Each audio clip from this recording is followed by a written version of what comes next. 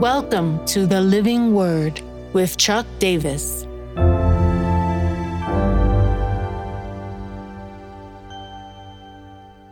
Proverbs 13, satisfied.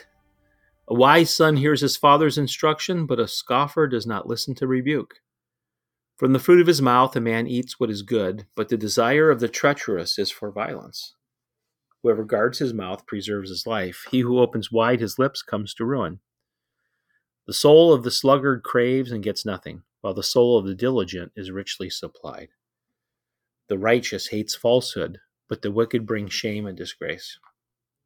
Righteousness guards him whose way is blameless, but sin overthrows the wicked. One pretends to be rich, yet has nothing. Another pretends to be poor, but yet has great health and wealth. The ransom of a man's life is his wealth, but a poor man hears no threat. The light of the righteous rejoices, but the lamp of the wicked will be put out. By insolence comes nothing but strife, but with those who take advice is wisdom. Wealth gained hastily will dwindle, but whoever gathers little by little will increase it. Hope deferred makes the heart sick, but a desire fulfilled is a tree of life. Whoever despises the word brings destruction on himself, but he who reveres the commandment will be rewarded. The teaching of the wise is a fountain of life, that one may turn away from the snares of death. Good sense wins favor, but the way of the treacherous is their ruin. Every prudent man acts with knowledge, but a fool flaunts his folly. A wicked messenger falls into trouble, but a faithful envoy brings healing.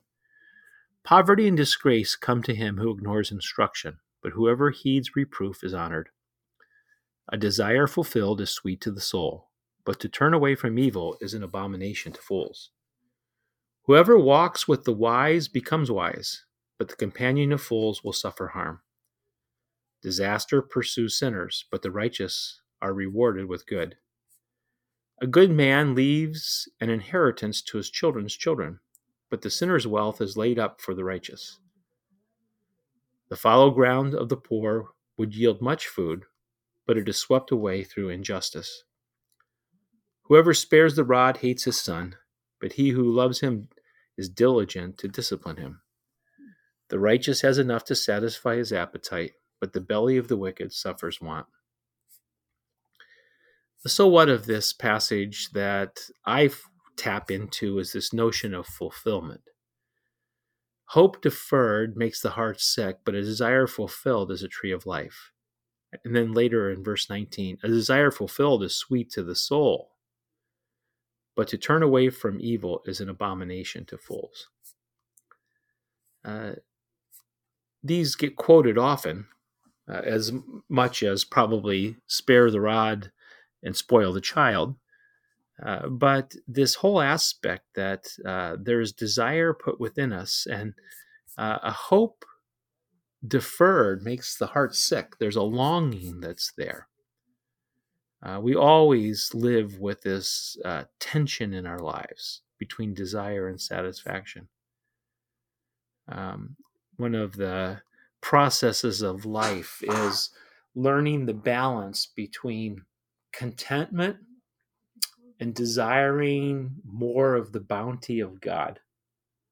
Now, it's easy for me to shift and have my desire for the bounties of things of this earth. There's nothing wrong with enjoying the things of the earth, but they can be consuming and leave us longing for something more. We find ourselves in this tension all the time. And I guess that's the so what, the tension of desire and satisfaction. I get to do many marriage ceremonies, get to conduct them. And one of the things that I do in most of them is I pray this prayer that was prayed over Ingrid and I won't pray the whole thing, but there's one line in it, or two lines, that I pray for a couple starting out. And it goes like this: Lord, grant them enough success that they never lose hope. Grant them enough failure that they keep their hands tightly in your hand.